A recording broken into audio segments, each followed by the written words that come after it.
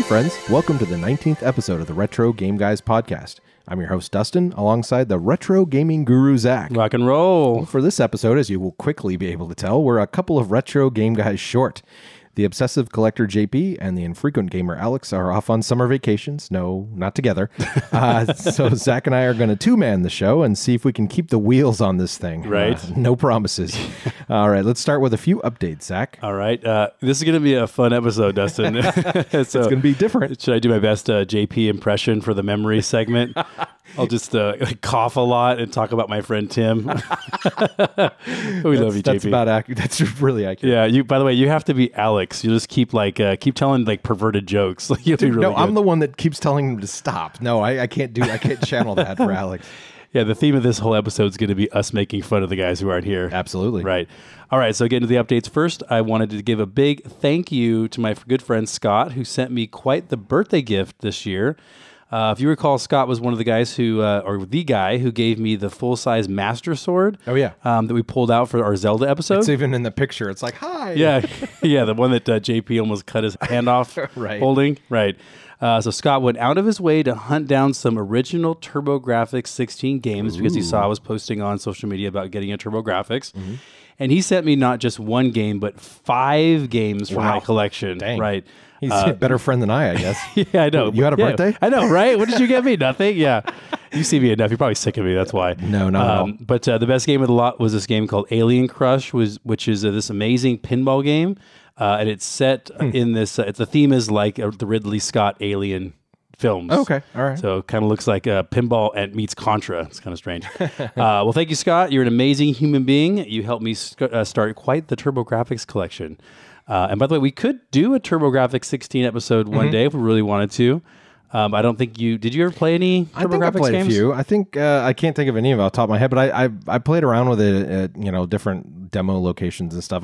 Did you ever play Splatterhouse? That was what I was thinking of. Oh, The dude where who you're like looked Jason or something. Yeah, right? yeah, use like a board or whatever to hit people. That was a popular TurboGrafx. Yeah, no, game. I definitely played that one. I remember that one. Yeah. Okay, yeah, let's think about adding that to the upcoming list. Splatterhouse. Wonderful.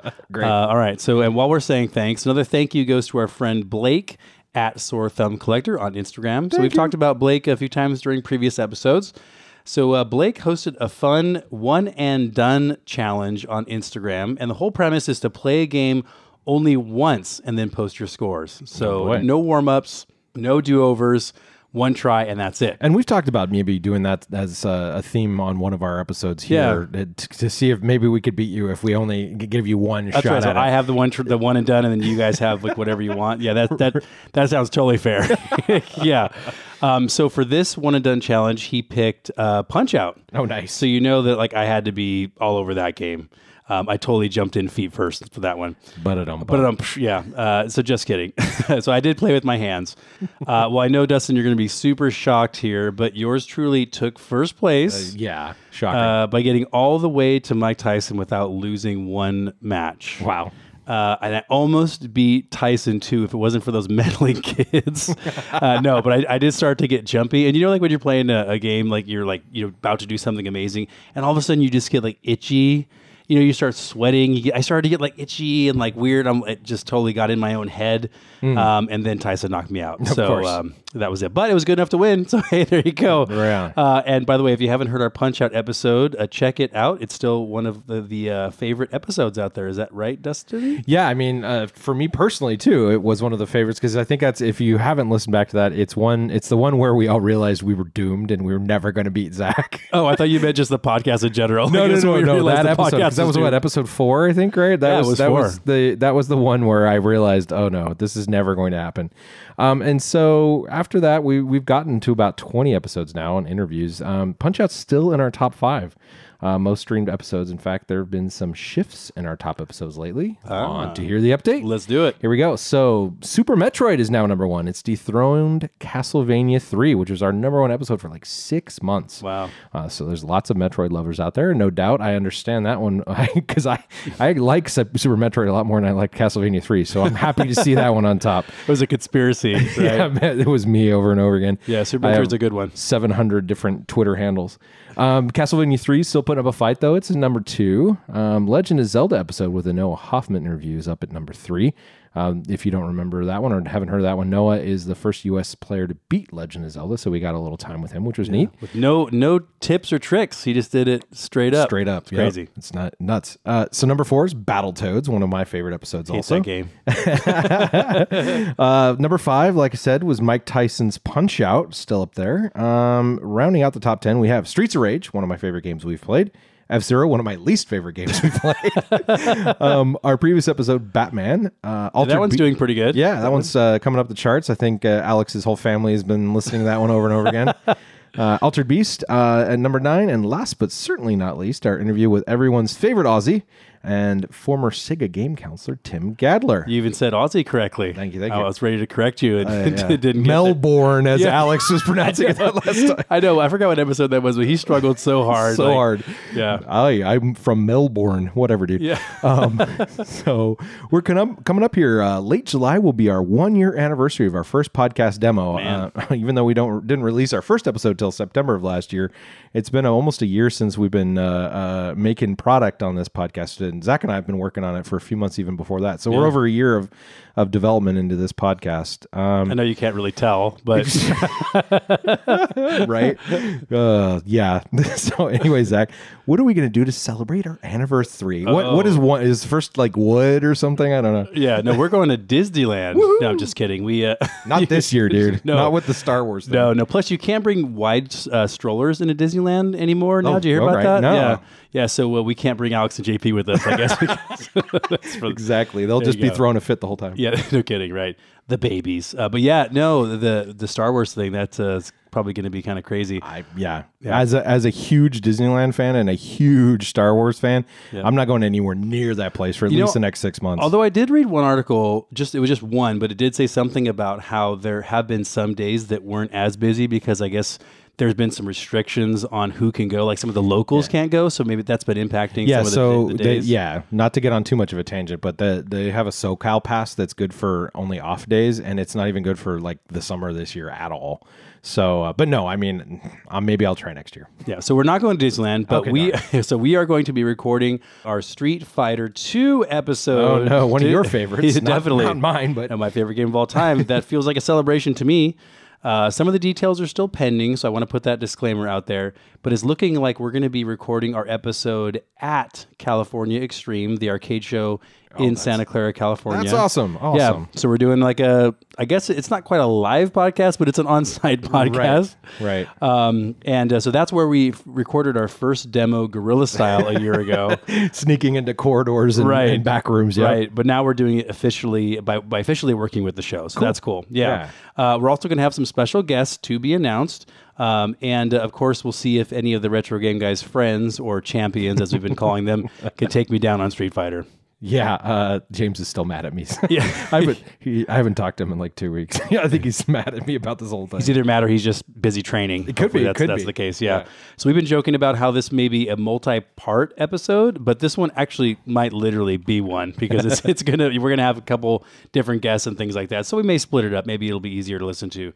That way. So stay tuned. Watch for our posts on social media as we get closer. Sounds good. Yeah. All right. Be a party. Woohoo. I'm looking forward to it. That show was so much fun last time, just going around it. Yeah. And to have that experience plus doing a recording of our podcast, that should be so much fun. Yeah. And by the way, if you live near the Bay Area, it's worth the drive. I mean, it's hundreds of games all on free play. Yeah. You pay like $30 or $40 to get in or whatever. And just like, and there's games you can play there that you can't play anywhere else, like prototypes and stuff like that. I would absolutely say, too, especially if you're into pinball. If any of our listeners are into pinball and you're anywhere near the Bay Area, come down, because I've never seen so many pinball machines in one location before. Yeah, it's crazy. It's insane. It's ones from, the 100 years ago and all sorts of things I've never even seen. It was so cool. So, yeah, if you can stop by, that'd be great. We'll give you more details about our appearance there and everything else as we get closer.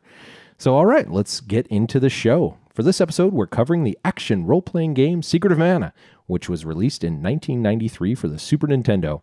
And if you'd like to give Secret of Mana a play before listening to the rest of this episode, there's a version on iOS for about $8.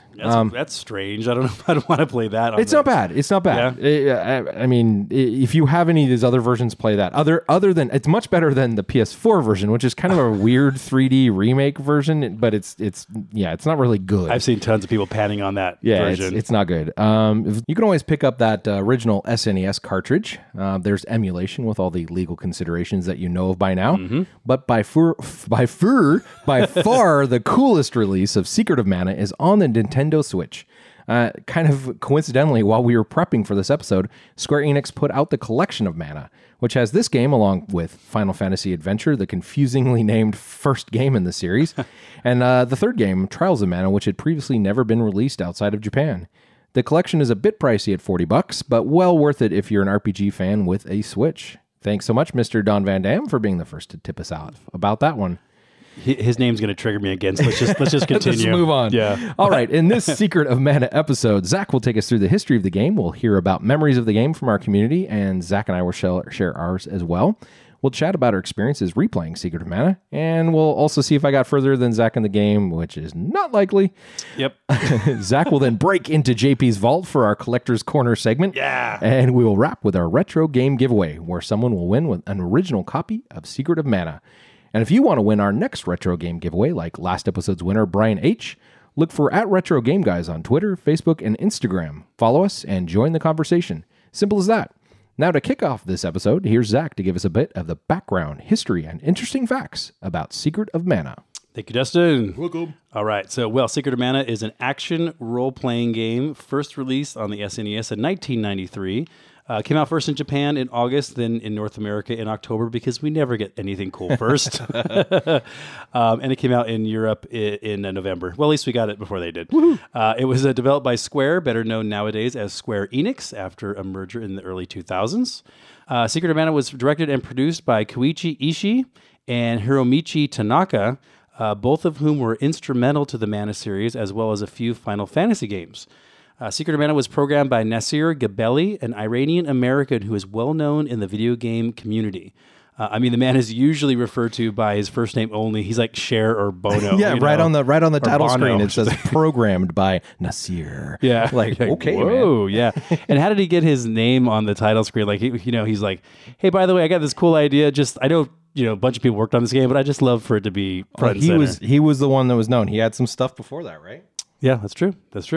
All right, so Nasir first hit the scene in the early 80s. He's made himself known, as Justin was saying, by programming some of the earliest action and 3D shooter games for the Apple II. That was my first computer that I think I touched. That was the computer that I played Karateka on, as we talked about in that Tetris episode. I think that's what I played Oregon Trail on. Right, there you go. He later joined Square, where he programmed the first 3 Final Fantasy games. He also programmed Rad Racer. Cool. And, of course, Secret of Mana. I heard, too, he did, a 3D World Runner also. Oh, yeah. And 3D World Runner and Rad Racer were both 3D games. They came with 3D glasses. Ooh, fancy. Yeah, so it gave everyone crazy red and blue headaches. So the game follows the adventures of a young boy as he travels the world in search of the 8 mana temples. At the beginning of the game, our hero stumbles upon the mana sword. Under the guidance of a creepy, disembodied voice. Yeah. Draw the sword. Yeah, that's right. Upon removal of the sword, which you should never do, by the way, if you just find a sword somewhere. A monster, and a creepy voice tells you, take it out. You're yeah. Like, no. That's like a good idea. So a monster comes to the nearby village. After defeating this monster, the villagers blame the hero for causing the problem in the first place by grabbing the sword, when he wasn't supposed to, of course, and no one should.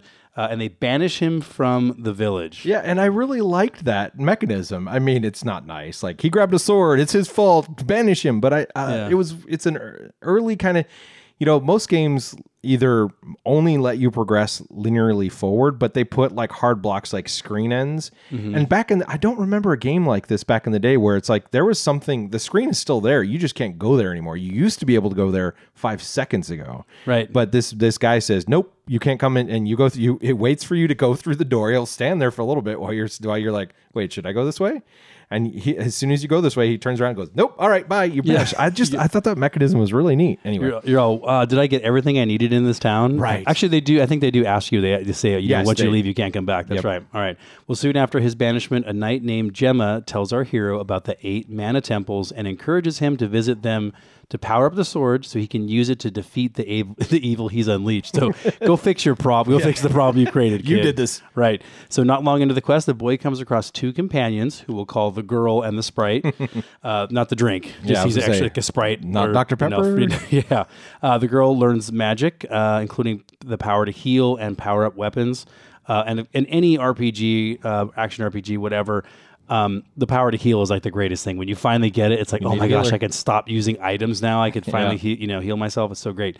And then the sprite is your damage dealer, so he has the most powerful magic of the group.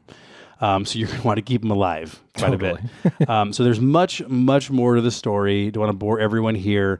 The crew at some point discovers the mana tree, which you kind of see in the opening of the game. They travel to the Mana Fortress to take down the evil Thanatos. And surprise, and kind of spoilers here, there is an additional final boss called the Mana Beast who you have to fight at the very end as well.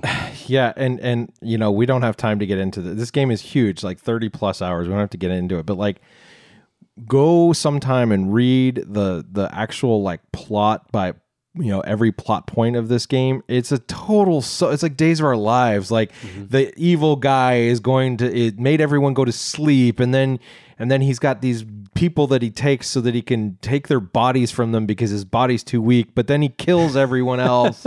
and then it's like, what can I just sack and slash a little bit here? It gets really involved and really soap opera. We'll talk a little bit about that later, how I just after a certain point I just got disconnected. And this is one guy called Diluc, and I kept thinking his name was Duck. So it just doesn't it sound like Duck? Like, it's not a great name for for hero. Didn't translate. No.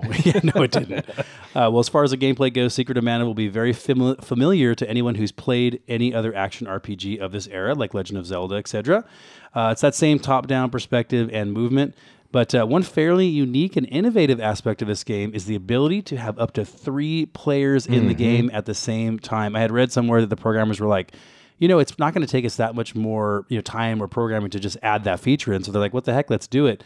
If you had this thing called the Super Multi-Tap accessory for the SNES, you could have 2 of your friends control the girl and the sprite.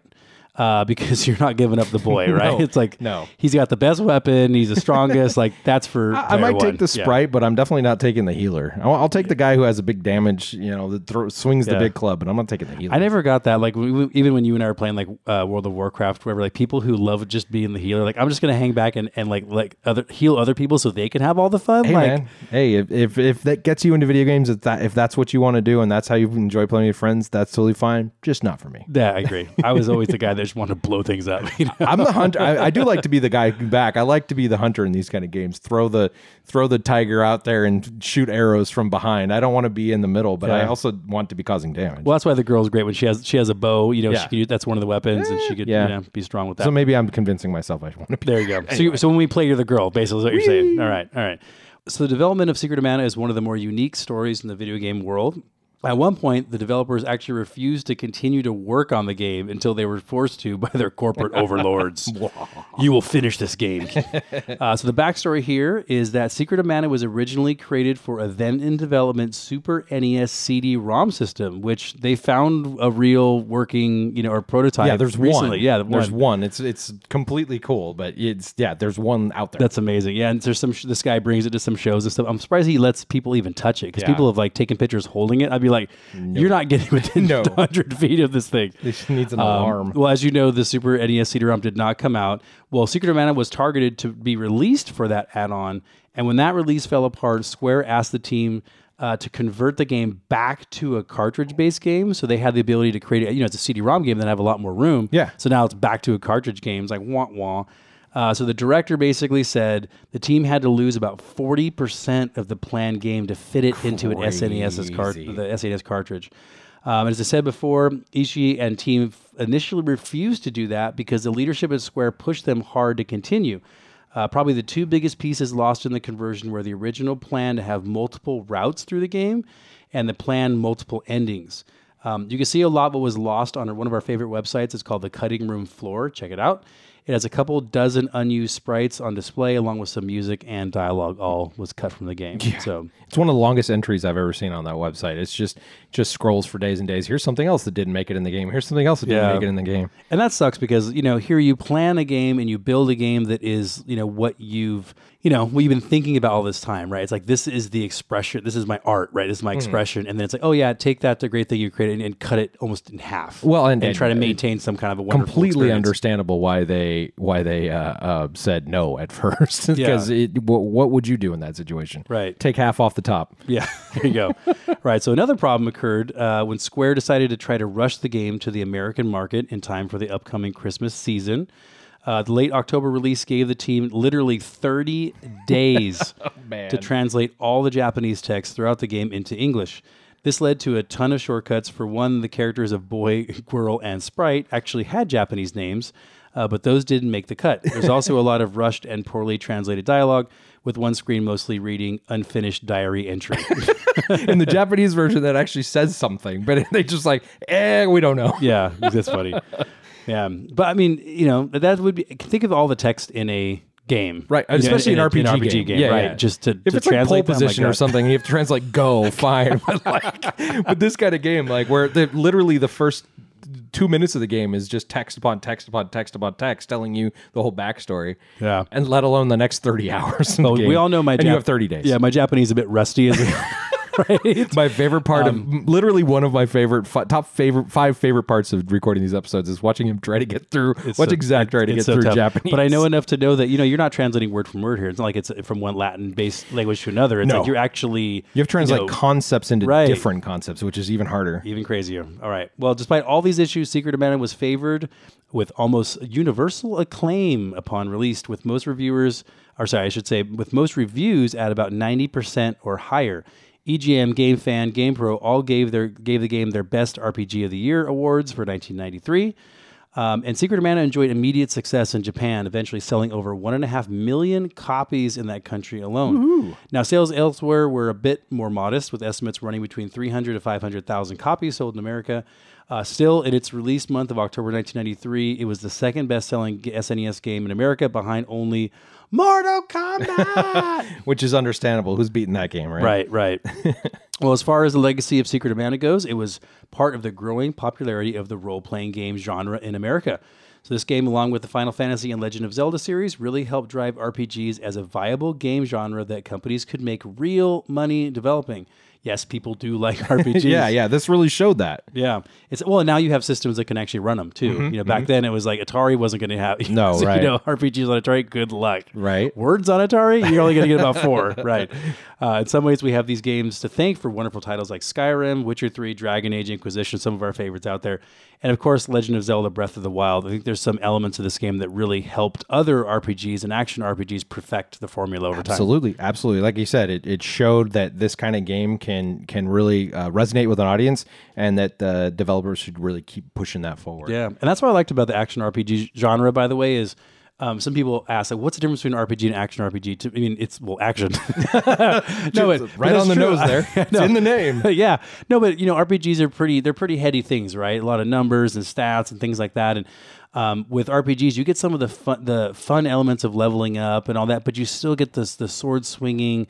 That it still requires dexterity, hand-eye coordination, and so it's kind of like the best of both worlds, in my opinion. Not everyone's a fan of action RPGs, but that next to fighting games, that is my favorite genre. I will say that Dragon Age Inquisition is literally probably my favorite game that's come out in the last 10 years. It's so cool, and it's got those elements of you can send other people to do your fighting, you can get into the battle if you want, you can read a bunch of text, you can build out a wardrobe, you can quest for different swords, you can craft.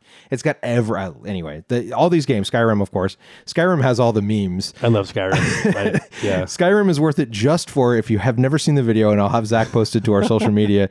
Someone modded the dragon at the very beginning of the game to be Randy Macho Man Savage flying around. Oh yeah, he's oh yeah, and he's breaks in the wall, goes step into a Slim Jim. You got it. We'll post it. It's so hilarious. But anyway, this is a great genre. This is why the internet was invented. For sure. Right. For sure. We can't solve certain diseases or cure certain diseases, but we can, turn Dragon into Macho Man Randy Savage. Exactly. Rest in peace, my friend. All right. Well, that wraps up the history segment. And now, to help us learn more about the game, here are 5 ridiculously interesting facts about Secret of Mana. Shh, it's a secret. Number 1, sometimes Japanese and American releases don't quite line up. You don't say. Right. So the first game in the Mana series was Seiken Densetsu on the Game Boy in Japan. Man. Little pause here. Yeah. Very good, Zach. Thank you. Through that one. I probably still got it wrong, so it's going to still correct me. And that was brought to the U.S. as Final Fantasy Mystic Quest. But wait, Zach, I thought you said this was the Mana series we're talking about, not Final Fantasy. Well, never mind. Just put that aside for a minute. So then there's a sequel, Seiken Densetsu 2, which is Secret of Mana here in the U.S. Okay, now we're on track, right? So the rest of the games are going to line up.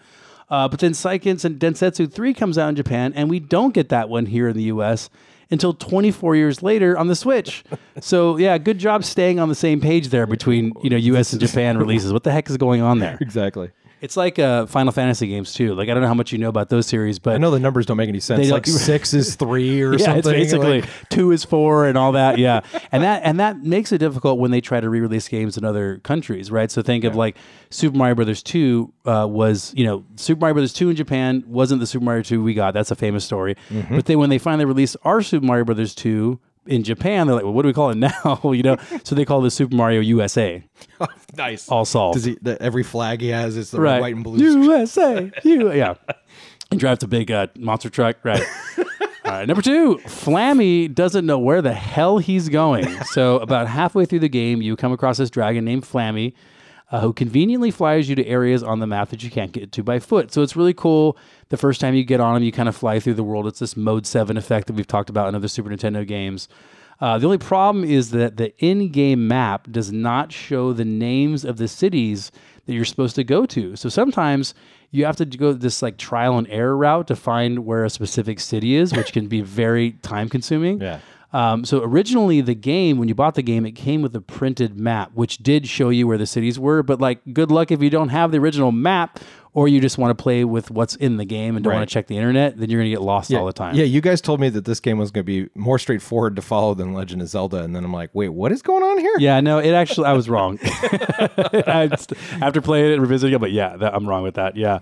And then pulling up the in-game map, it's also painful. I showed you, Dustin, earlier about how that thing was just so ridiculous, because I don't think you got to the part where there was the flying yet. No, I mean, I saw it on the internets, but no, I didn't get to it myself. So Spoiler alert, I didn't beat Zach. Yeah. So you pull up the in-game map, and what happens is I guess it has to render each time. So it's not like just a picture that it's displaying. So the first you see like this globe, and then you push another button, and then the screen will render one horizontal strip at a time. So it's like you're using like Windows 95 on dial-up or something to finally see the whole map. Oh my gosh. Or if you ever see a demo of like how CRTs used to work with the scan lines, and they slow it down, and it's like, that's what it looks like. Yeah, you're just like, really I'm just trying to figure out where I'm going. And so the fun part of flying wears off very quickly. Number 3, Secret of Mana is often praised for its music, but surprisingly, it was the composer's first video game project. That's ambitious. Yeah, as Mr. Miyagi would say, beginner's luck. Right? Yeah. Hiroki Kikuta has that one. Was that good? Woo, not bad. It's probably not Kikuta. It's just go with it. Roll with it. Yeah, exactly. Hiroki Kikuta wanted to do something different with the music, something that wouldn't follow popular styles or sound like standard game music. So this guy spent nearly 24 hours a day in his office working on the soundtrack that he called, quote, immersive and three-dimensional. Mm-hmm. Ooh. He even created custom sound samples that perfectly matched the hardware capabilities of the SNES, so that there would be no difference between the music he was composing and what the player would eventually hear. That's cool. So the dude was very tuned in, and obviously he nailed it. As you can tell when you first turn the game on, like even the opening sequence is it's awesome. The music is so great. It's different, definitely different than anything I remember from that era. When I turned it on the Switch, because I never played this game back in the day, Super Nintendo, not a system I played. When I fired it up on the Switch, I almost thought maybe this was a new like soundtrack for the game or something. Oh wow, interesting. Because it just sounded like something more like maybe modern, but more like you might hear in later games, and then I watched some YouTube playthroughs. Like, nope, that's what the soundtrack is. That's so awesome. I love that overview, or the overworld theme. We'll talk about that when we get to the music side. Number 4, we have this Super Nintendo game to thank for the wonderful Final Fantasy games that eventually appeared on the PlayStation. Nice. So as I mentioned before, the development of Secret of Mana would be best described as a bit rocky. Just a bit, just a tad. It is thought that the problems that arose during the cancellation of the SNES CD-ROM project pushed Square to eventually move their development focus over to the Sony PlayStation in 1996. They were kind of, sounds like they were kind of done with this whole thing, like Nintendo. And I mean, to be fair, Sony was part of the SNES CD-ROM project also. But what a miss, though. You know what I mean? It's like miss. Sony's like, hey, do you want to collaborate on this thing? It's going to be cool. And they're like, yeah, no, I think we're going to do something else. We're like, yeah, good luck. We're only going to become now the number one. And platform out there. And I would say that I think that there's a lot of these Final Fantasy games, once they did move to the PlayStation, most of them are not universally loved by the Final Fantasy audience, but there's some really, really, really interesting ones, really entertaining ones. And there's classics like Final Fantasy VII, which is like, I think people would put that in their top 10 like games even like of all I time. think is it 10 and 12 are quirky in some ways, and they're kind of interesting. I'd have to go back and look. I'm not. But then there's the most recent one, which was another hit, right? That one, but they've kind of distanced themselves from 15. Like I really like 15. It's in that same kind of genre that I like the Dragon Ages, but they've kind of distanced themselves, and there's a little controversy to that one too. So nothing is. I don't think any one in the last 10, 15 years has been straightforward. Like everyone likes it. Well, every game has chocobos. That's all I know, right? I don't even know if that's true, but anyway. Number 5, this game can be finished in just over 8 minutes with the glitch. Oh boy! So someone found out that if you perform a set of actions, including talking to one of the cannon guys, the guys that they shoot you to other locations, which is kind of comical. You talk to them over and over and over, the game will glitch and send you right to the ending. Oh, nice. Yeah. So you can check out speedrun.net to watch the video. It's pretty crazy. I can imagine. And speaking of crazy, that was 5 ridiculously crazy, interesting facts about Secret of Mana. Ooh, all right, Zach. Thank you. Now let's talk about memories of playing Secret of Mana back in the day. We collected feedback on Twitter, Facebook, and Instagram by asking people to finish this sentence. My fondest memory of playing Secret of Mana is... Let's hear from our audience. Sean O says, going to my friend's house in middle school and realizing there was a 2-person RPG we could play.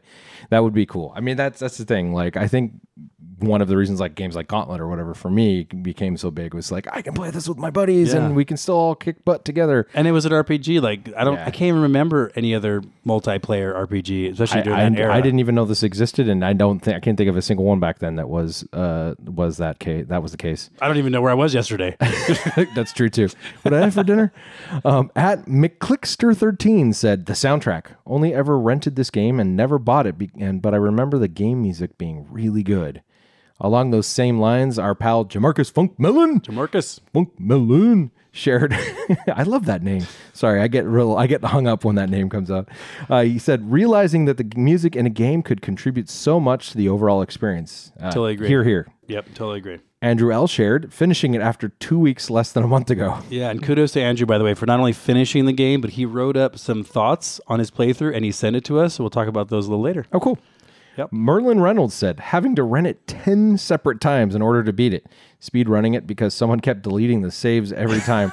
Wow, that sucks. I told him on Facebook, I was like, you should have named your character, you delete, you die. Right. Like don't touch this. Right. Can't touch this. Ding, ding, ding, ding. Our buddy, Scott P. Hey, I know that guy. Yep. I've known him longer than you, Zach. You have. I mean, you've known him longer than I have known him, but I have known him, whatever. Anyway. Sounds like the Secret of Mana series. Right. His name was Final Fantasy. Wow, that's... He was your Final Fantasy? Scott was? We're moving on. Yeah. He says, Zach finding my saved game on his copy after 20 years. That's right. Yeah, I sent him a picture of it. That's awesome. I love that stuff too. So right now, think of the games in your collection, Legend of Zelda, games like Secret of Mana that have battery saves, and just pull them out and see what's on them. Wow, because I bet you're going to find old friends, ex-girlfriends, stuff on there that you're like, wow, because it captures that, snapshot of your life. That's awesome. I've never thought to do that. I'll have to put, now that I've moved into a place that I can actually pull my video games out, I'm going to have to try some of the old ones, see if I have some saves. Do it. Darren M says, my fondest memory of playing Secret of Mana on the SNES was receiving it on my 16th birthday, finally completing the game with my best mate, and absolutely loving the music, especially the main title screen track. Oh, music again. A lot of further music here. Yeah. Stephen T says, winning the lottery, buying a DeLorean, investing, I think he meant inventing time travel so I can travel to a point in the future to a time after I have purchased or won this copy and played the game. I will own this game one day. Oh, his point is that he's never played it. So he wants to go to the future till after he played it, and then he'll have memories of it? He wants to win the game. Wait, I'm so confused. Again, this is Secret of Mana. This is perfect. I'm lost. Yeah. Moving on. And lastly... Well, I think you should buy a DeLorean, though. I mean... Why not? Yeah. I just watched Wedding Singer last night, so there's another movie that has DeLorean in it. So nice. Good times. Julia Gulia. That's funny. And lastly, at the Retro Bear Den... Poded? That's a typo in this guy. Poded. I think it's supposed to be posted, but I like poded. Can we go with poded? It's like Slate over here. It's too late for me or something. But if you add an O, it'd be pooted. That'd be even better. Oh, I think it's too hot here. Yeah, right. It is. It is getting hot here. It's getting hot here. Lastly, at the Retro Bear Den. You suck. Roll with it, brother. All right, rolling. And lastly, at the Retro Bear Den, posted my fondest memory of playing Secret of Mana on the hashtag SNES is staying up on a school night, tired, trying to beat the Mana Beast. I thought all hope was lost, but I finally did it at 3 a.m. School was rough that next day. Almost fell asleep in class. I fell asleep in class every day. Games. And we've always, most of us did that, right? Staying up super late, playing games when you weren't supposed to. So when I was growing up, my parents had our spare room next to their bedroom. And this is when I didn't have a TV in my room yet, but had a TV in there. And so I would sneak in that room, on a school night, late at night, and be playing Punch Out or whatever. And my dad would always like come in at a certain point and be like, "What are you doing in here?" And I'd be like, how'd you hear me? He's like, all I heard was like, click, click, click, click, click, and like, like how could you can't play a hard NES game and be silent? There's no, for sure. Especially not me, right? So, but yeah, and then I would, of course, be tired in class the next day and all that stuff. But yeah, we all did it. All right, great stuff. Well, all right, Zach, what do you remember about this game? What do you remember about Secret of Mana prior to revisiting it? Well, Secret of Mana reminds me of being drugged up. Again? Yeah, no, not in that way. So anyway, when this game came out, I was in high school. I had to get my wisdom teeth pulled. Oh, wisdom teeth story. Yeah, so and mine were impacted pretty bad. So the recovery was longer than normal. Plus, I'm kind of a wimp, so right. Took 4 years. No, but because I'd be laying around taking pain meds, I didn't have anything to do. I just was like, I need to find a game that I could just like chill and relax, and then I'll get tons of play time out of. So I got Secret of Mana. It was absolutely perfect. I played this game like sun up to sundown, or when I would, until I passed out from the meds or whatever. Yeah. Just for days. And I finally did finish the game. And yeah, I loved the music. I remember the music, remember the graphics. And like I said earlier, action adventure games, they were my favorite genre, next to fighting games. And yeah, this game has a very, a big place in my heart, or a special place in my heart, whatever you want to say. There you go. But yeah, so I remember. I don't have any memories of this one, not when I played, but I do have a quick, funny wisdom teeth story. Oh yeah, please tell us. When I got mine out, I think it was a little younger than you. I think it was in middle school. But apparently they thought I was some sort of like Greek god or like Andre the Giant or something. So, right, of course, just me and Don Van Dam, the Golden God. Golden God. But they gave me enough drugs to put down a horse. And when I woke up, I couldn't move. And I literally thought I was in the dungeon at Jabba's palace. What the heck? You're like hallucinating? I was waiting for like Chewbacca to come out of the darkness and like Han Solo to come over to me blind. And then my dad came in and I was like, oh, okay, guess I could go back to reality now. Yeah. So yeah, that's my memories from back in the day, but nothing on this game. Yeah, my only other memory of wisdom teeth was I thought I was ready to move on to like solid foods earlier than I actually was. And I kept dreaming of Fruit Loops. Like, I just want a bowl of Fruit Loops. Gosh, I would just do anything for Fruit Loops. And they're there, in the cereal boxes, like in our cupboard, like mocking me every time I walk by. So one day I'm like, you know what? I think I'm good now, So I take one bite of Fruit Loops, and one of the Fruit Loops just rolls back in one of the holes. Oh, and I bit down, and it was like, no, the worst pain. I was like, spoon down, throw the bowl away. It was, it was okay. horrible. Okay, that's enough of that. Let's move on. let's move on to our playthrough. Yes. Over the last couple weeks. Yes, all right, yes. Zach, you tell me, what did you think about the fun factor of this game? Yeah. So no doubt this is a fun game. I don't think anyone would argue with that if that it wasn't fun. But I can't say that I had fun end to end. Okay. Though. So the game's going to feel familiar to anyone that's played a Zelda game. It's great to wander around, fight all these colorful enemies and bosses. I mean, it's just the menu system's really cool. There's a lot of cool stuff going on. I mean, there's tons of bosses. I think there's literally like 50 bosses in the game. Yeah. So there's so much unique stuff that's so fun. But about halfway through the game, I started to get bored. Like you said, the story drags. Because there's so many bosses, you fight some of the same bosses like over and over. Oh, it's a different color. Right. The castles start to look the same. So it starts to like feel like a slog. Like, oh. And then I got to a point where I was like, I got to be at least like near the end of the game. So I pulled up a walkthrough, and I wasn't even like 30% through the game. And I was like, oh, and to think they wanted to make God. this game like twice as long.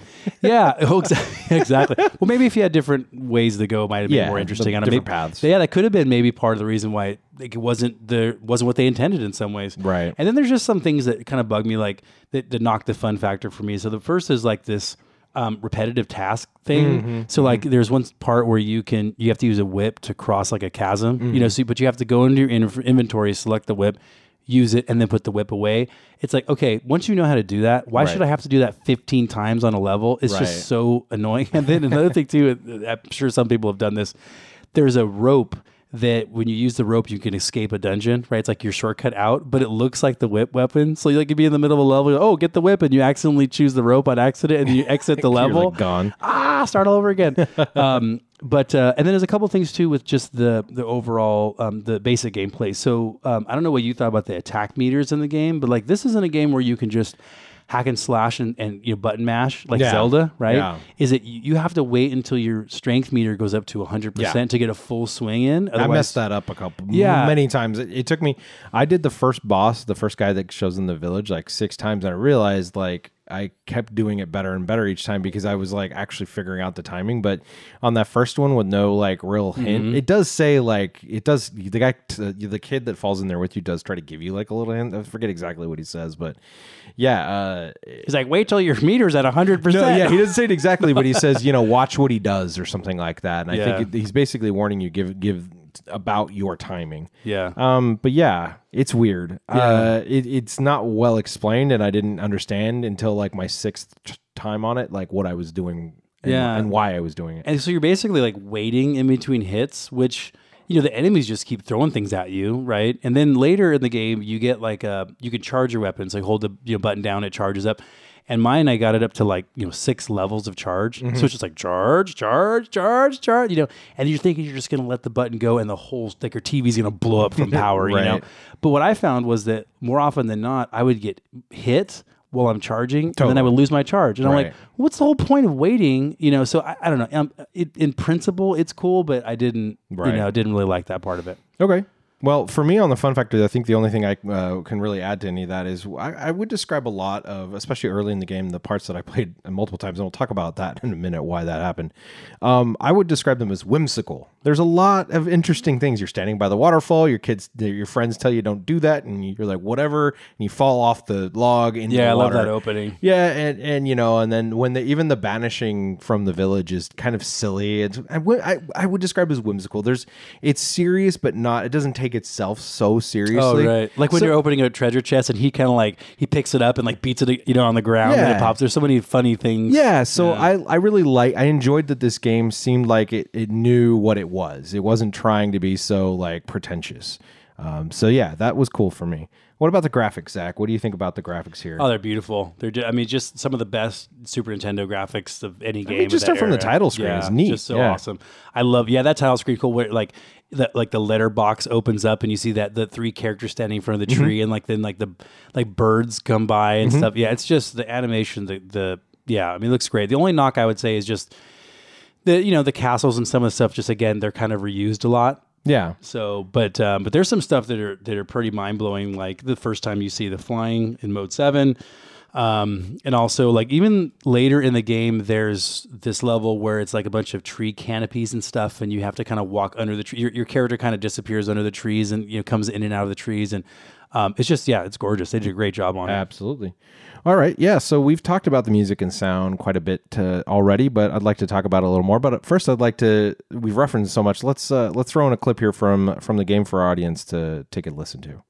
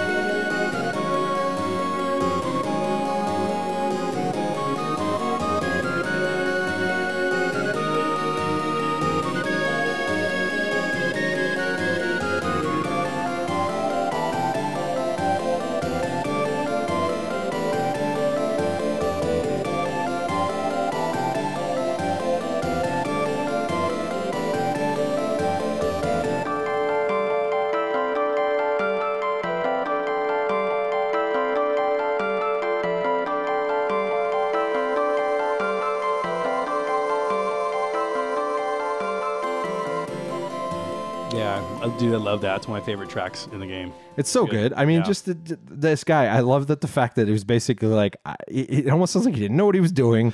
He's there in his office all day, every day, almost 24 hours a day. And he kind of almost invented a new way to do things in a sense with the whole idea of making his own pieces so that they would sound exactly like what they would come out. And there's some like mad genius in the music of this game. Yeah, I mean, I loved like you can hear like these like the flutes and just like the stringed instruments and all. The pieces are longer too. Like it's not super repetitive either. Mm-hmm.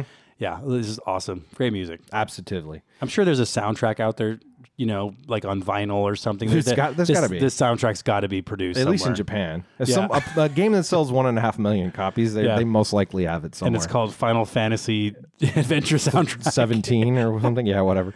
All right. What about the challenge, Zach? Too easy, too hard? Just right. What'd you think? Yeah, I thought it was a bit easy from like an experienced gamer point of view.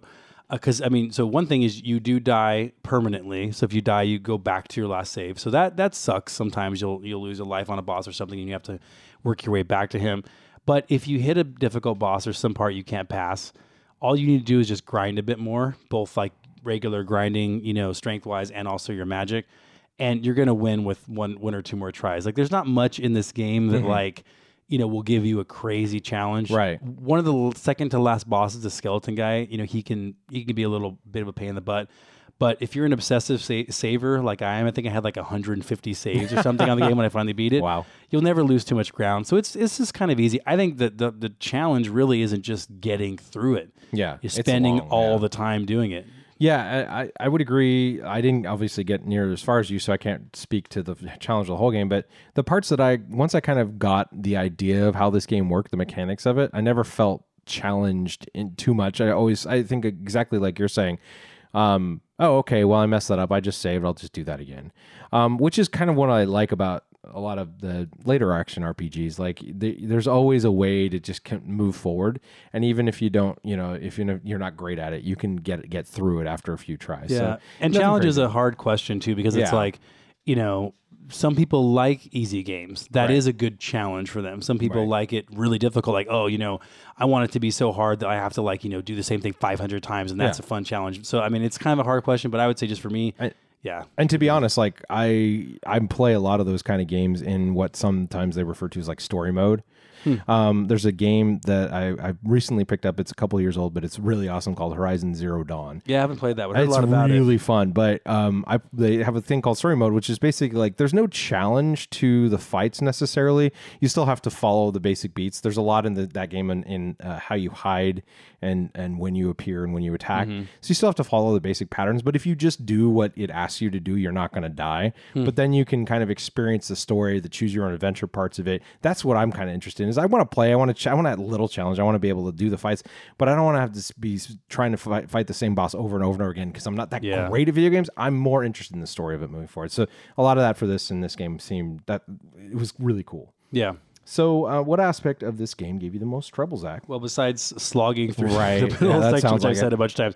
No, the thing that gave me the most trouble was playing, controlling 3 players at once if you don't have friends. So you and I played for a bit. Yeah. 2 players. It was awesome because hey, 2 brains, there's 3 or 4 different characters on the screen. You're going to attack a couple. I'm going to attack a couple. Right. Like we're not discussing strategy here. We just know what to do. You got 2 different targets for the bad guy to go after. And you're going for it. But when you have 2 CPU controlled players, my God, do they do crazy stuff? Like they get stuck behind rocks.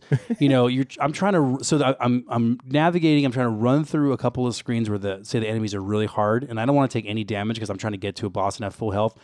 I'm jamming and I can't move because 2 of my other guys, the girl and the sprite, are fighting random people. And I'm like, stop fighting. Now, luckily, there is a setting where you can tune them to say you're more aggressive or less, whatever. But even putting them all the way back to like a void setting, they'll still get like in a tussle with certain enemies. You're like, what are you doing? Stop! Or they'll or literally get stuck behind a rock or it's like having ladder. your little brother or little sister with you. Oh, totally. Get over here. Yeah, what are you doing? They do that whole like funny thing like you see even like I was seen in Wreck-It Ralph where there's an enemy running toward a wall. He's just running, and it's like that. They're just running against the wall, and you're like, turn around! What are you doing? Yeah. So that was difficult. So what I had to do a couple of times was I had to like hit select a bunch and like control each one and bring them down a ladder, then control the next one, bring them down. That gets kind of old. I will say though, the programming is pretty brilliant though. There was a few of those annoying spots. That guy has one name. Right. Nasir. Like that. No, but I mean, there are some gripes, but like it does work fairly good. The action's pretty frantic for the amount of things that are happening on the screen at once in this game for 1993. Like they did pretty good bang up job on it. Yeah, I definitely agree. I would say the aspect of the game that gave me most trouble is not anybody's fault except for just how I haven't played a lot on the Nintendo Switch with these newer or retro games. I played for quite a bit, but I kept screwing up the save. How it saves differently on there. There's a quick save thing, but it didn't work well for me. So when I talk about fighting the first boss like 6 times, it's because I kept screwing up the save, and I don't know what I was doing wrong. And I figured it out eventually. So I didn't get as far as I wanted. What gave me the most trouble was saving properly, which is stupid. No, it's not stupid because I've had that problem. Actually, my brother-in-law Jerry, get him, Jerry. We were talking about that not too long ago about it's like double saves because you could save in the game and then you could like save the state. Right. So there's times where you'll do one or the other and you'll screw it up. Yeah. And that's what I was doing. I basically had it where I was like, no, wait, where's that? I swear I just saved. I have to go like, wife's like, go wash the dishes. Okay. I put it down. I come back and it's like, Secret of Mana title screen. I'm like, what the hell? Where'd my save go? Yeah, so that tripped me up. So washing dishes, crying again. But I got really good at that guy in the tunnel underneath the city. I was going to say, yeah. All right. He was kind of annoying. Yeah, he was kind of annoying. Well, he was totally annoying. I was like, because I even watched a walkthrough after the second time because I was like, what am I doing wrong on this? And I watched a walkthrough and the guy was like, he's like jumping over and he's hitting him and then he goes on the other side and hits him. Oh, okay, there's a pattern to this. Yeah. I tried doing that and I don't know what I was doing wrong. I could not do it the way the guy was doing it. And I'm like, that was a 10-hour walkthrough too, by the way. Oh my God. I didn't watch the whole thing. I was going to say. I watched probably about 45 minutes of it, but there's a boss. I don't know if he's the second or third boss in the game, but he's called like the Spiky Tiger or something. And I think this is the guy who most people who rent the game would rage quit on because you're weak in the beginning of the game. And what he'll do is he'll hit you, but he knocks your characters unconscious. And you don't have really healing ability yet. Right. So your guys are constantly getting knocked out and you're trying to, and he's powerful. Then he jumps out of the screen and then casts magic on you. And this is really early in the game. So like, again, this is one of those things people go, oh, this is not an easy game. It's like, no, but once you get past that, once you start leveling up, then it gets a heck of a lot easier. But I bet you for most players. And then you fly back and go kick those guys' butt. Right. Exactly. All right. What tips and tactics did you come across, Zach? Yeah, there's a few things, but I would say the number one is this thing called chain casting. And I discovered this myself, but not till late in the game, which is magic plays a really, really important role in defeating bosses in the game. The sprite guy has some really cool magic. And I don't even know how many different magic classes or quote unquote you get, maybe 6 or 7, whatever. And there's like a certain number of spells under each class, but you really only need to use a few. And so you're leveling those up more and more to make them really strong. And then when you get to certain bosses, what you could do is you can cast a spell. And then every spell has a little animation, like a guy will pop out and he'll do a little dance or something. And then this big boulder comes and hits the enemy. So it's like each one again has this animation based on the character of like each magic class has a different character. Just put it that way. Okay.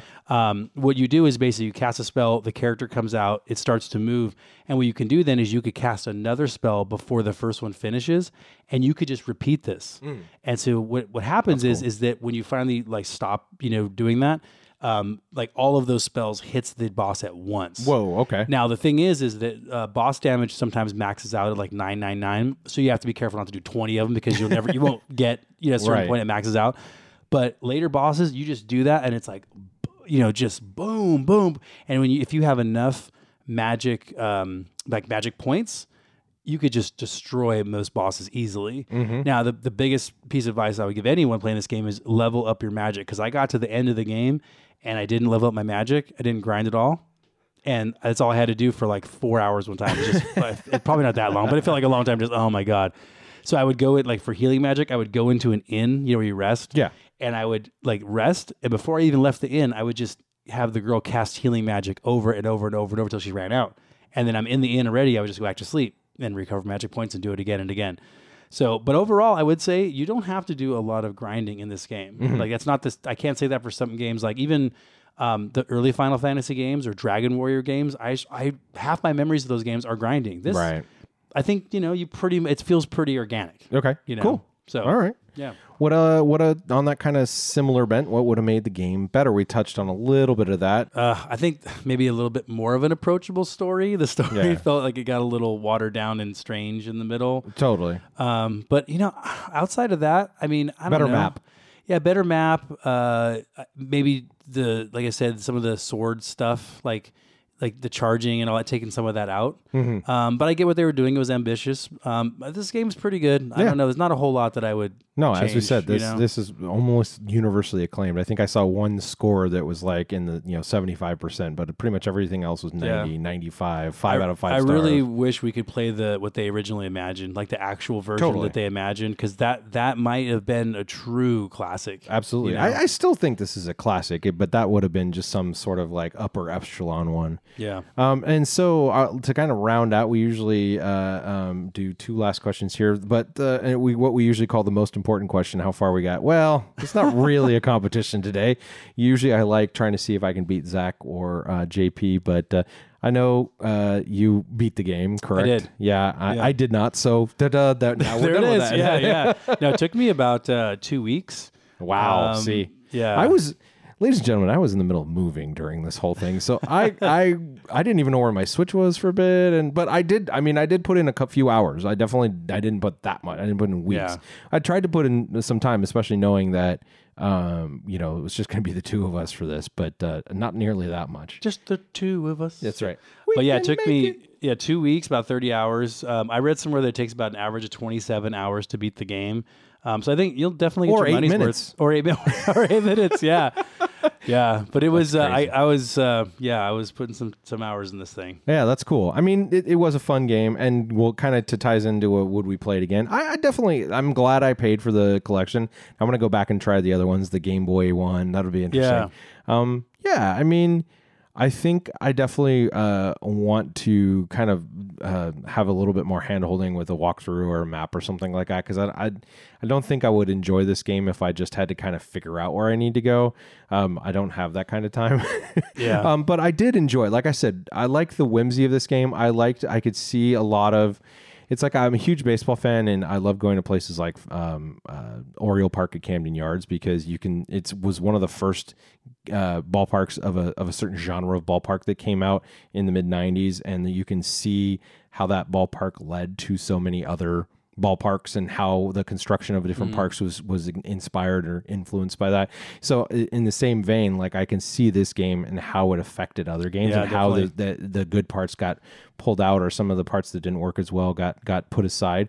So I definitely would play this game again. It was fun. I enjoyed it. Yeah, I would play it again too. I mean, it's hard because when you finish a really long game like this, and I've said this I think on previous episodes, there's like a cooling off period. Totally. You need. Yeah. So when you're like, would you play it again? I'm like, I'm actually good for quite a while. Yeah. But in general, would you play it again? Oh, absolutely. And I did forget one funny story. If I could share that now, totally. Give me the permission. I'll allow it. Yes, thank you. The spoilers here, but the final boss is the Mana Beast, and he looks a lot like Flammy, the same kind of like flying dragon thing. But it's one of those annoying bosses where like you have to use magic. Like there's no way to beat him. Like you have to beat him a certain way. Right. In a certain sequence. And that's the only way you can beat the boss that I know of anyway. So that's annoying. Well, anyway, you have to use magic to beat him. I got all the way to him and after this long stretch of bosses. So I think there's like 3 bosses leading up to the final boss. I finally get to the final boss. I have no magic left.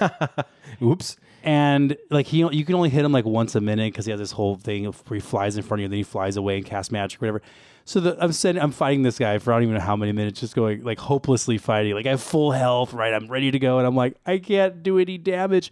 You literally can't do damage on him because the girl has to cast a spell on the hero's sword for the sword to hit him. Yeah. Ugh. So then I had to basically start over, and back to my save and do the whole thing again, and I wasn't very happy about that. No, and then you get to the final boss, and it's like some people I've heard have been upset about him because once you know what to do, there's really no challenge. Kind of walk over. It's just you're kind of done. Interesting. Okay. Yep.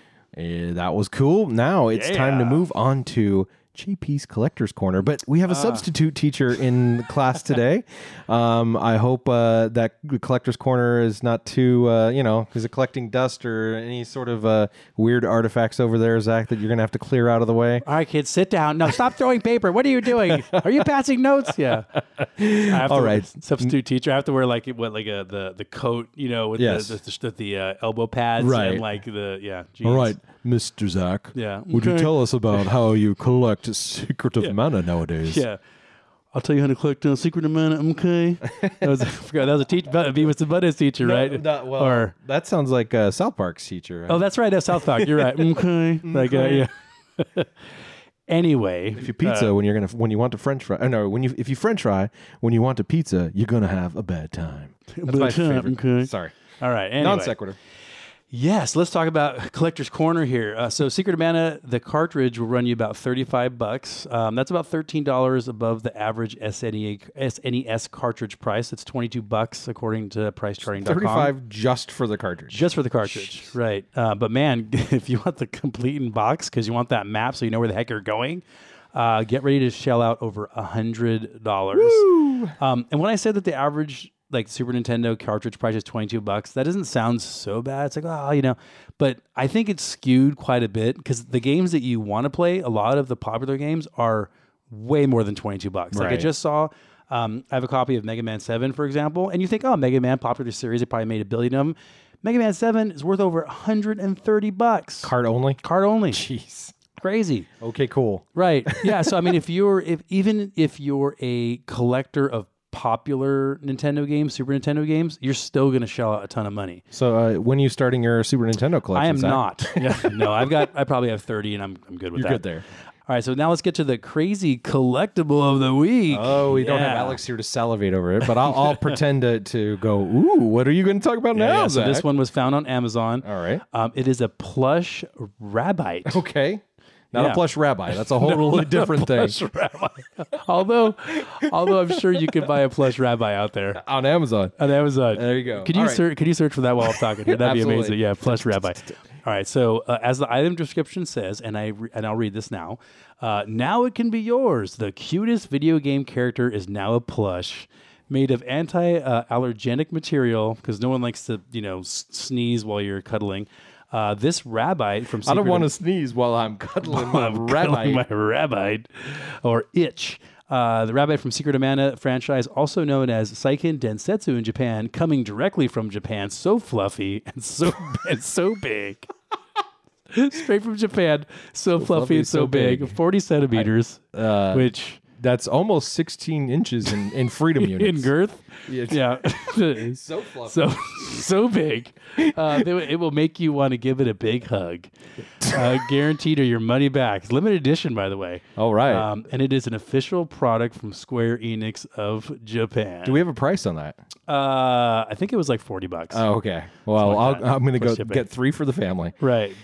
So fluffy, so big. So big. It'll make you want to give it a big hug. Okay. Yeah. I'm almost going to channel my Alex there, so we're going to move on. Yeah, I know. What the heck happened there? Yeah. All right. Now it's time for our weekly retro game giveaway. We've got an original copy of Secret of Mana taken from the depths of JP's Game Vault. That's what he gets for leaving the keys with Zach while he was on vacation. Mm-hmm. This week's winner is Andrew L. All right. Andrew. All right, Zach, why did we pick Andrew as our winner this week? Well, as we talked about earlier, Andrew played along with us. He beat the game, and he did send us a nice note saying, "Hey, I beat the game. I love, I was playing with you guys, and I wanted to share a little bit about my experience revisiting the game." So I'll go ahead and read a couple points that he made. The first was, he said, quote, "Attacking was a bit awkward at first, but I got used to it. But charging up was mildly annoying, especially during the final battle." We talked about that. Yep. One problem I noticed with using magic with the sprite character was the wood and lightning powers seemed to be used more often than any other of the powers. I would have liked to have seen more variety in that regard. And I totally agree with that, by the way, because you get all this cool stuff, but like you don't hardly use any of it. Oh, interesting. So, and maybe that was part of the stuff that was cut. Probably. Scenarios, maybe where you use more. Yeah. He also says, overall, I had a good time playing this one and will revisit it in the future. I also now want to play Secret of Evermore. Oh, no, not another Mana game. Since it's the same game engine. Interesting. Fun fact about that game, though, it was planned but never released in Japan for some reason. Interesting. Yeah. Well, hey, thanks, Andrew. I'm totally interested in Secret of Evermore now. I got to go off and play some more games. Like Dustin, you said the Final Fantasy Adventure on the Game Boy. Right. Didn't play that one either. Yeah, so we got more stuff to play. Absolutely. But hey, thank you, Andrew. Absolutely. Thanks, Andrew. And remember, if you want to win next time, all you need to do is leave us a comment or share your retro gaming memories with us on social media.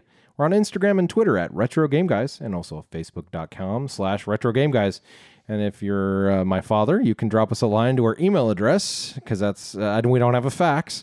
retrogameguys@gmail.com. Some people may still want to send us an email. Maybe they want to write this long, story about how we no one wants to write them email anymore. You're right. I hate freaking email.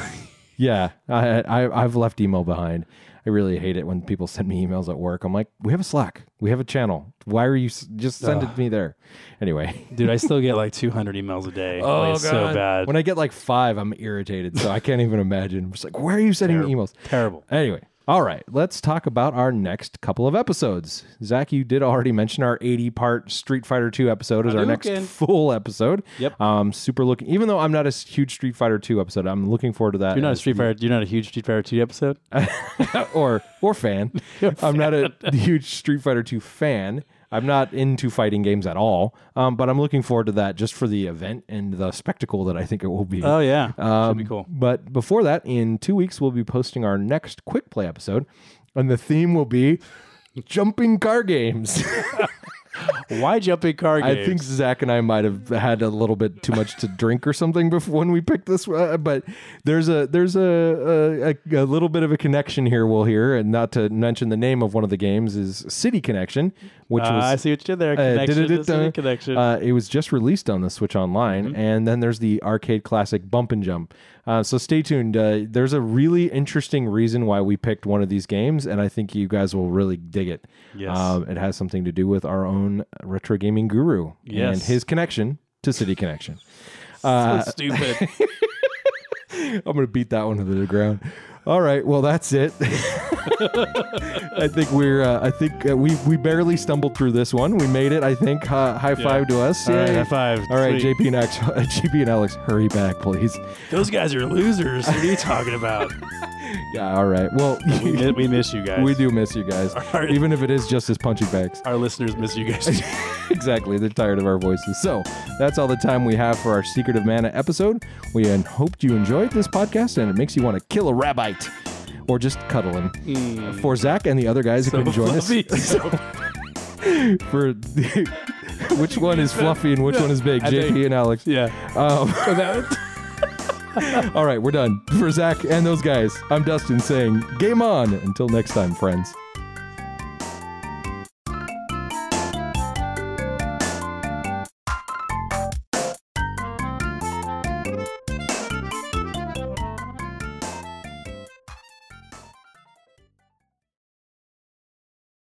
The opinions and views expressed on the Retro Game Guys podcast represent the views of the speaker alone and are not the views of our employers.